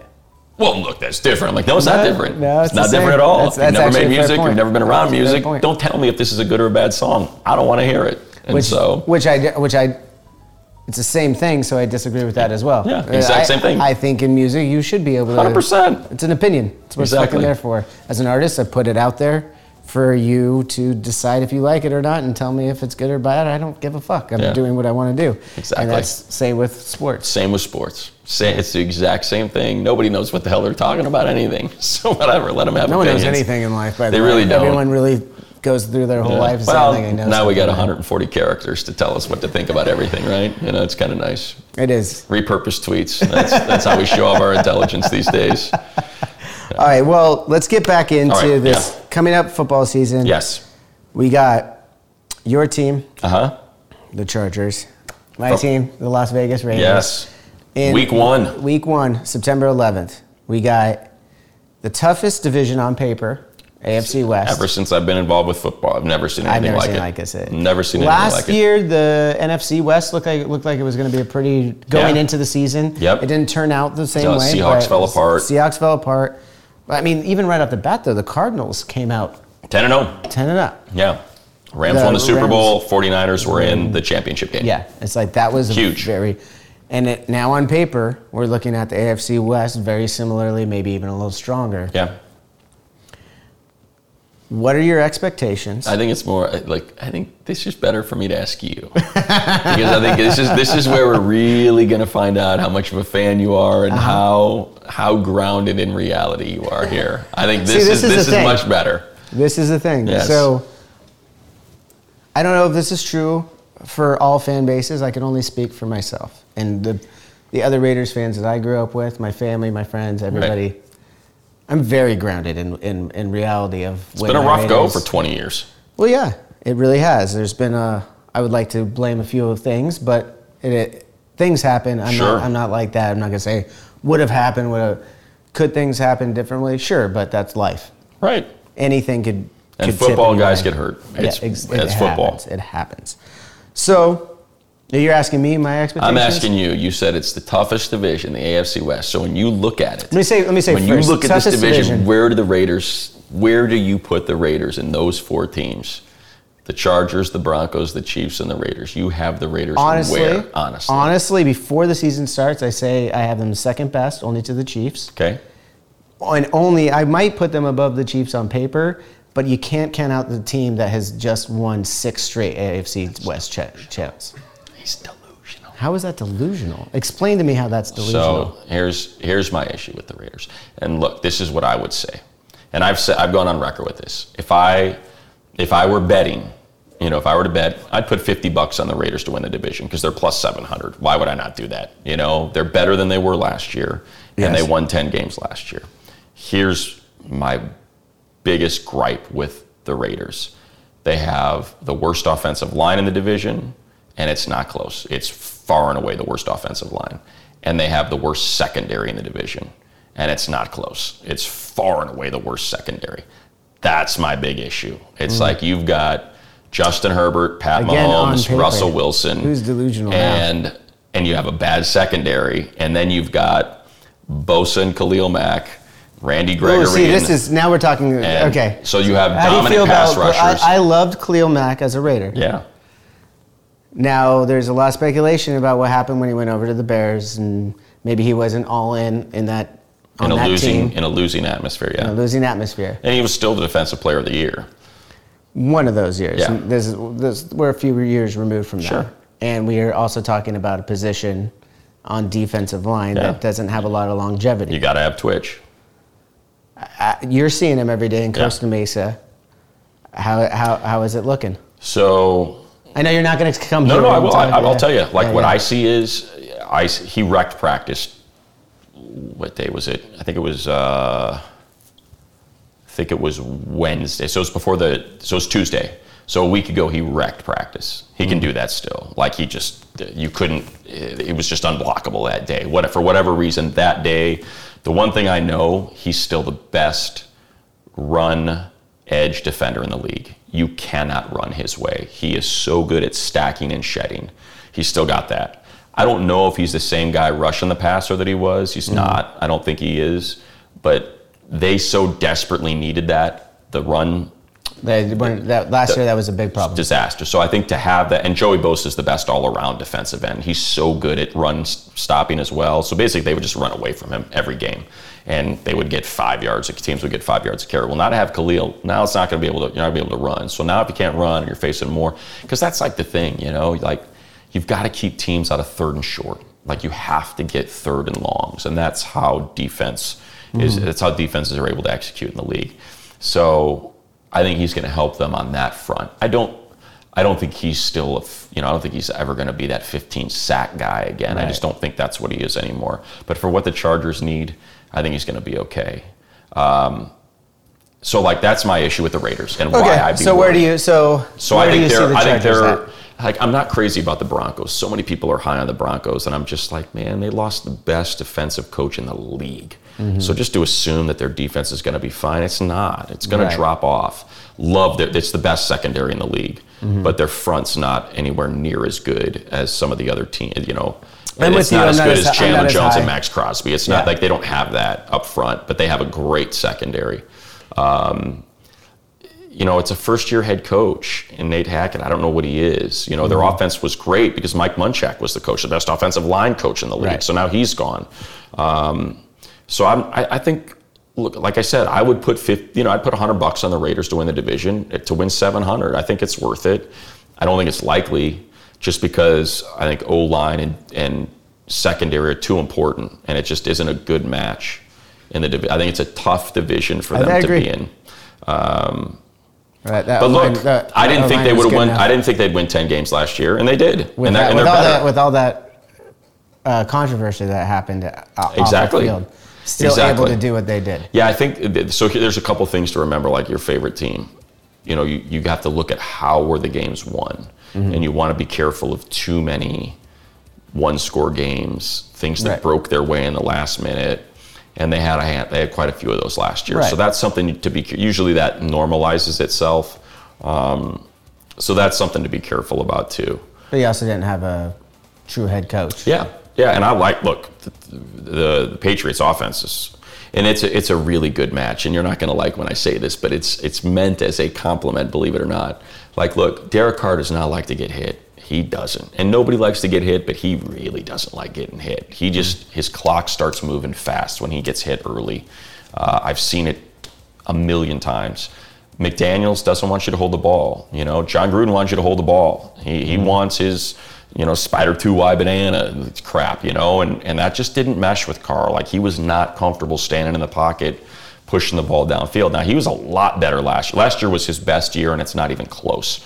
And that was without Gruden. But I think he started getting comfortable. Right. I think he understood, like, hey, dude, if you're going to make it in this league, you're going to have to take some shots. You're going to get hit, and it's going to hurt, and that's just life as a quarterback. And I thought he was great. In all fairness, let's talk about the fact that it was in the MVP conversation the year that he got hurt. 100%. He comes back from that. To your point, no one likes getting hurt. No, but then you got to shake it off. You have to. And I think it was really hard for him to do that. And I think he did that last year. He did. So, but with McDaniels, it doesn't matter. Yeah, right. He's going to get rid of the ball. So that goes back to what else was your bad O-line. So that's where I'm saying they could be successful. That's why I said I would put the money down, because look, if he can make it work, and they've got these great receivers, you make a case it's the best three receivers in the league. Maybe on paper the O-line looks, I've heard it's this terrible. about that. Okay, but what about the running game? Because it looks doesn't matter. If you're opening that up though, and you get rid of the ball fast enough. Yeah, that's what it's going to have to be. It's going to have to be short, quick hits. But you can't do that because you can put a lid on it. And like that, so that's like one of the big things that Brandon Staley did who's the head coach of the Chargers with the Rams 2 years ago when they were the best defense. And it's what Vic Fangio, who was the head coach in Denver, and this is super sportsy now. We are sportsing it so hard now. So into this. But so like what what Vic Fangio, and that's a system that a lot of people are using now, he's kind of the guy behind it, is you have 2 safeties high, and you never allow a team an explosive play. And the idea behind that is the more plays they run, the more opportunities you have for a mistake to be made, for a fumble, for a tip ball at the line of scrimmage, for a strip sack. And so you can't live like that. Like, you cannot, and that's what happened to the Chiefs, remember, early in the season last year, is everybody parked 2 safeties high. Remember, the Chargers forced 4 turnovers in that game. They won in Kansas City in week 3, and like everybody just started doing the same thing, and it was a mess. And then finally they were adjusted. Like, all right, we gotta stand tall and take our shots. They made their adjustments, and that's so the Raiders are gonna have to do that. Championship. Yeah, the Raiders are gonna have to do that, and the Chiefs, the difference was they had a young offensive line with 2 rookies and a new left tackle and a new right guard. They had the only thing they had there from the year before was a left guard. Everything else was new. So after that O-line came together and coalesced, that's when they took off. But again, I mean, we both watched enough football too to say like an O-line is quote unquote terrible or whatever, worse than the league. Also knowing football, you know that they can figure it out and come together as a team. Like they might, because a lot of times, a lot of people might say like individually O-line players, but you got to remember they're like their own team in there. It's a glove. It's 5 fingers 100%. On a glove. Yeah. And there's a lot of ways to. And 4 of those fingers are shit. So you've just got this thumb that's there trying to stop. We'll see. Look, try to pick up that beer with a thumb. I'd find a fucking way. It's gonna be fun though. It's gonna be. It's. No, so I mean, okay. So also today, the news we're filming on whatever fucking day it is. I just saw that. Was it the corner Jackson ankle surgery? Yeah, ankle surgery. So he's out for. Maybe the Raider game. Yeah, hoping it's 2 and not 4. If it's 4, it's bye-bye Raiders and Chiefs. That's the problem. The Chargers had a tough start or a great start. They can win those first 2 games and, talk about setting a tone. We just beat the Raiders and Chiefs in 5 days. If you split them, okay. If you lose both, oof. So that's football. And that brings me to the question. So I have one of these wonderful Drinks with Johnny Raider homage you did not. Shirts. Is that what you asked me for what my size was yes, for that did. stupid shirt? I got shirt? one over there for you. And the question is, I was gonna say let's wager on the September 11th game. Okay. We don't have to go full season. Sure. Just the first game in SoFi. Okay. I was gonna propose something. We'll negotiate. Okay. This is how bets go. Okay. Now remember, I am employed by the Chargers. I am not a fan like that. I am an employee. This is not like you. Hey, I'm a big Charger fan. Well, and you're a big Raider fan. That's why it's technically not a Raiders shirt. It is a Drinks with Johnny shirt. Yes. Where do I have to wear it? Where can you wear it? I can. Can you wear it during one of the radio shows? Yes, I could wear it during a Petro Simoni radio show. Okay. Absolutely, I could do that. So next day. Next day, I would have to wear that. You would have to wear this. Okay. Now, what do I get out of this? That's what I got to figure out. This is a negotiation. This is how bets happen.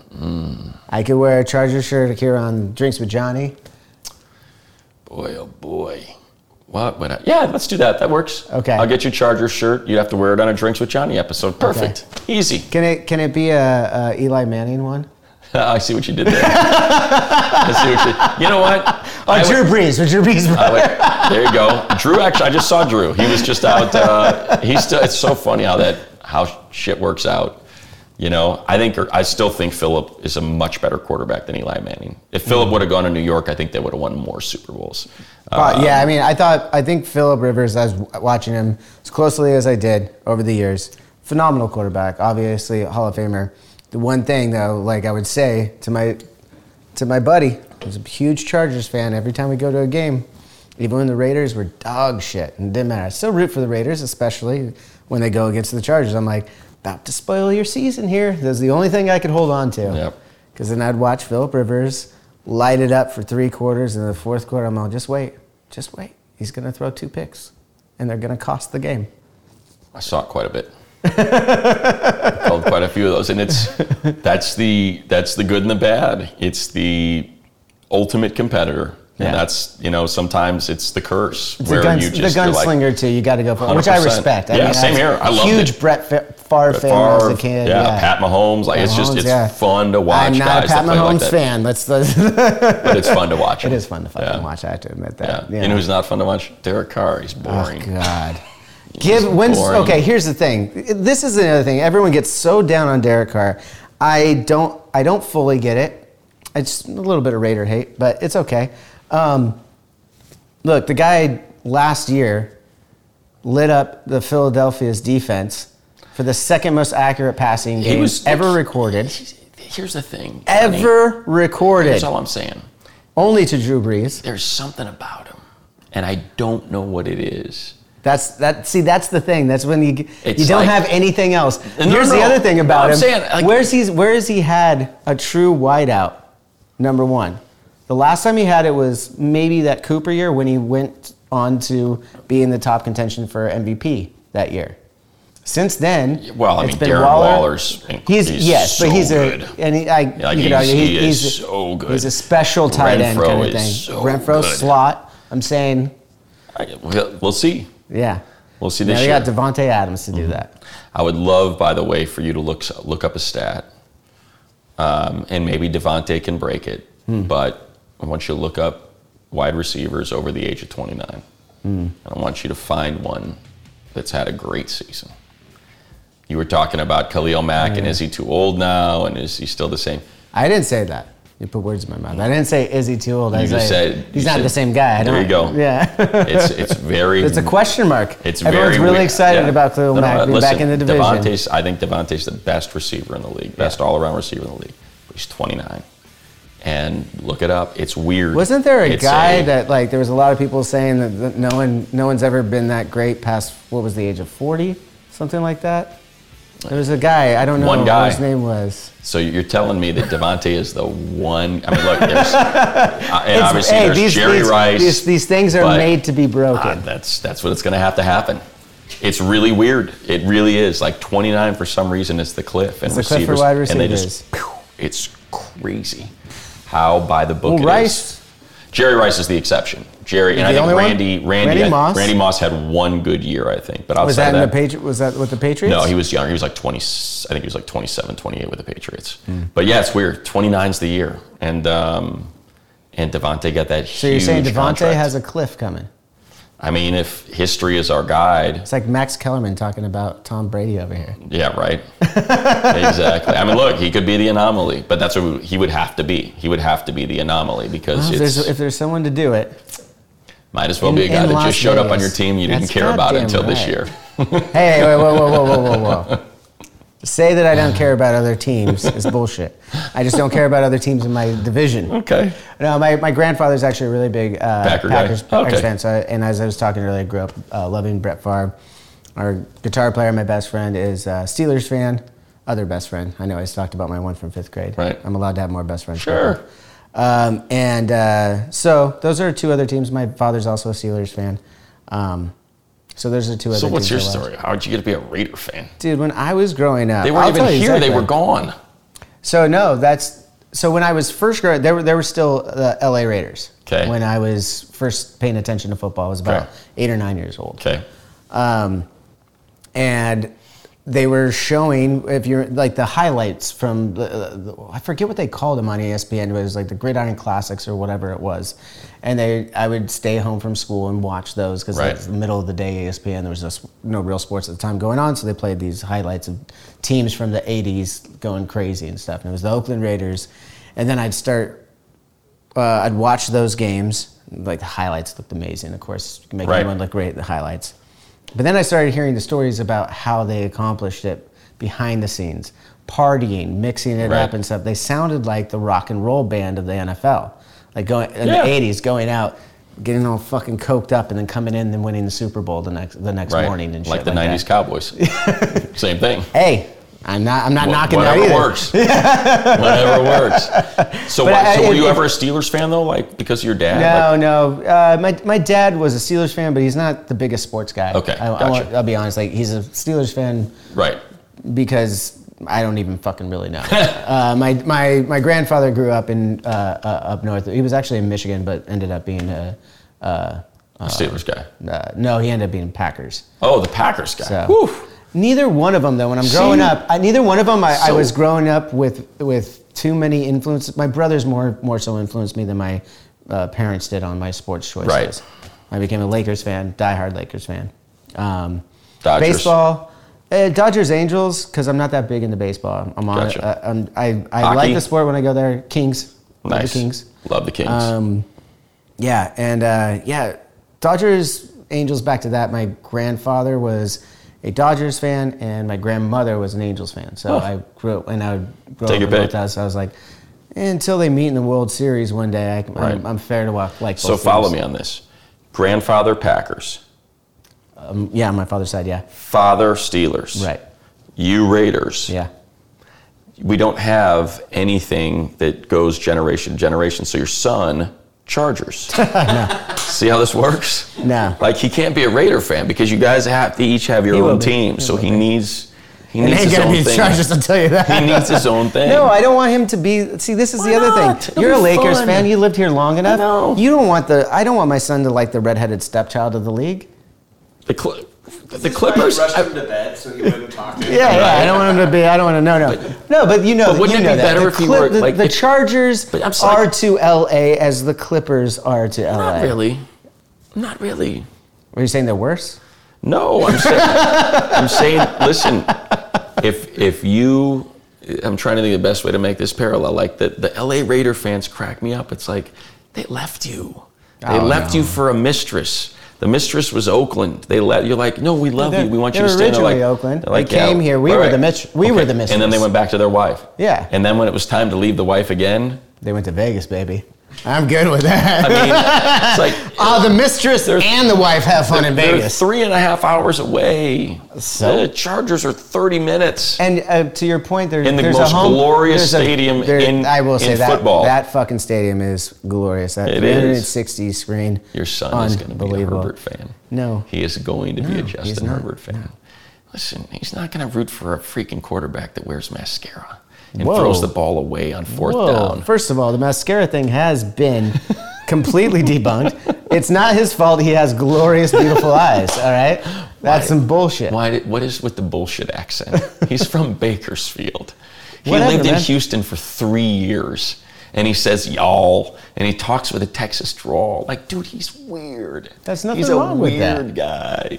To be fair, you were I made for a lot of years. I did too. Yeah, Which I I'm did. fine with that. Yeah, I got no problem. I'm just saying that your boy's going to see Herbert and he's going to be like, look at that guy. See, I understand. I watched Herbert the last couple of years, especially when it came in out of nowhere, seemingly when homeboy got the lung Yeah. punctured. Week And 2 I was against the like- Chiefs. I was Almost like- should have won that game. I was like, okay, this guy's real. Don't get me wrong, Herbert's real. But like we're saying for other things, I'm going to pump the brakes for just a second. I'm not ready to roll out the red It's carpet been for 2 Herbert pretty yet. good years. The best first 2 years of a quarterback ever. Whoa. They are. I'm saying they're the best first 2 years for a quarterback ever. I don't know. Patrick Mahomes in the same division had the first 2 pretty good fucking Problem with years. Patrick Mahomes was he got a year to sit. Remember, Wow. he sat. So it was really his second and third year. So you would have to Yeah, take Herbert's okay. second and third year and put those together to see how those measure up to Mahomes, and they'll probably pass what Mahomes did in his second and third year. He threw for 5,000 yards last year and 35 touchdowns. Well, okay. We're talking about the stats. You're just talking about the numbers that way. I'm talking about also, you got to factor in where the team goes to. But the defense- AFC Championship and then Super Bowl. So, like, my whole thing with that So is... Herbert's got to do that. Right, in but my opinion. problem with that is the guy lost 5 games that they led in the fourth quarter. Like, he can't help it that his defense was dead last on third downs and dead last against the run. That's The not Raiders, on him. I don't know why you have so much hate for the Raiders. We tried to let you guys in the playoffs last year. I know. That was, even though it was a loss, it's the greatest, it's one of the, if not the greatest game I've ever seen. It was an amazing game. It I was was up here watching. Actually, I didn't get to go. I wasn't in Vegas. Unbelievable. But I was up here with my friend. We were screaming. It would have I been was so fucking cool if they ended in a furious. tie. It should have. It would have been hilarious. But had it I ended in a tie. really couldn't believe how many times, speaking of defense that just seemingly couldn't stop anything, those Five fourth fourth downs. I was like, I'm just stop fourth one and of 19. them. Stop one of them, and the game is fucking over. Yeah, I and couldn't they even couldn't. believe it. It was so cool. It was such a fun game. It's gonna be interesting though, because I hear you with on paper the line in the secondary. I think it's better than a lot of people are giving it credit because I think it could be coached up. And I think this is the first year after last year. like it's moving in the right direction. It was moving in the right direction before Gruden was kicked out of the league. It was going in the right direction. Things were happening, and this is the first time Carr. Well, now second time he's had a real head coach for any. We'll see how long he lasts. An offensive head coach for any long time. Del Rio, I loved, by the way, that season, those couple seasons. I just loved how he was an ass kicker. Yeah, he personified the Raiders to me. Yeah, it's gonna be fun. It's gonna be. I will say. I tell people all the time. Can't wait to get a free promotion of Drinks with Johnny on your show. It's gonna be fantastic. Listen, I remember. I'm trying to think. What was it at SoFi last year? Was it 21-0? They led at the half. Yeah, I think it was 21-0. They ended up winning 28-14. It just was never really that close. You didn't like that comeback at all? You didn't think it was that, yeah? Well, the comeback was really just it was a corner that fell down that allowed the long touchdown play. And weird shit like that happens in the NFL. Which is why I wasn't that nervous. Like a team not making it to the playoffs when another team gives it to them. Well, I don't know if you gave. It's funny, though. So you go back and watch that film. And so the Raiders kick a field goal in overtime. Chargers get the ball. They drive inside the 10. And the play that, if you go back and watch the play that Herbert throws to Mike Williams, that would have been a touchdown, but Mike couldn't haul it in. It's so weird. It's one of the weirdest plays because Herbert starts his progressions left. And I can't remember who it might have been. Guyton was the first receiver. Eckler is in the slot, the running back. So takes the snap, looks left, no, and streaking across the middle with no one in sight. Keenan Allen would have caught the ball and walked 3 yards into the end zone.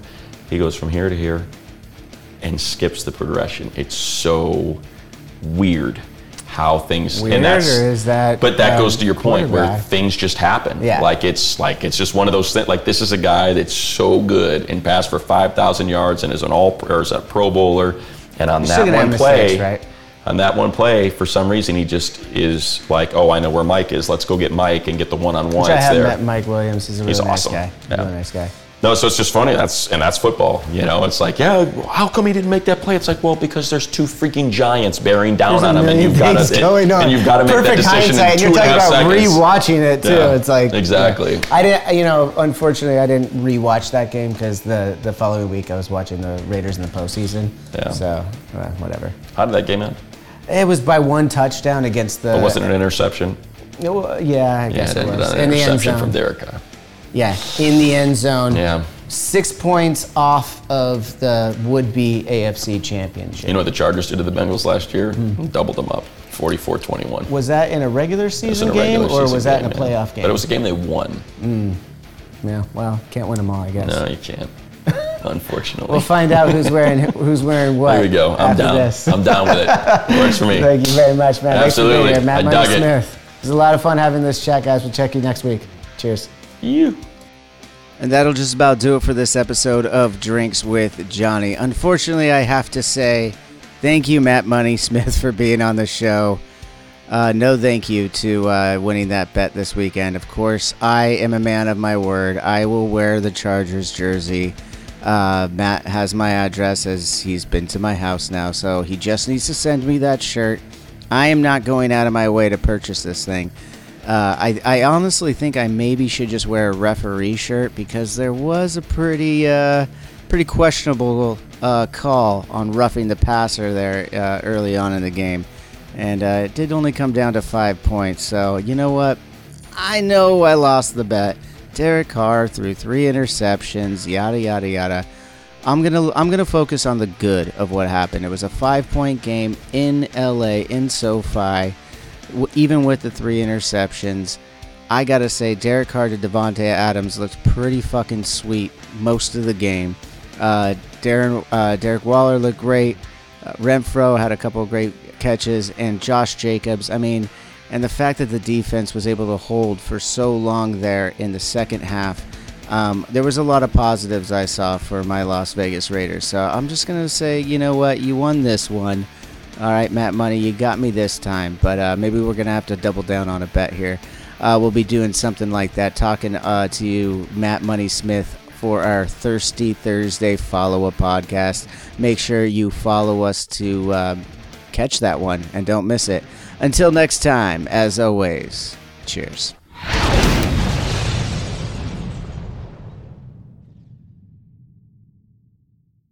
Hi, I'm Daniela Clark. I'm Barbara Ann Wild. And we are the Honest AF Show. Our podcast is real, honest conversation with our celebrity friends and pros. Covering our anything but average rock and roll lifestyles. All while tackling the hell that is aging and the battle of beauty. Oh yeah, nothing is off the table. The Honest AF Show is available wherever you get your podcasts. Hey you, do you have any plans this year?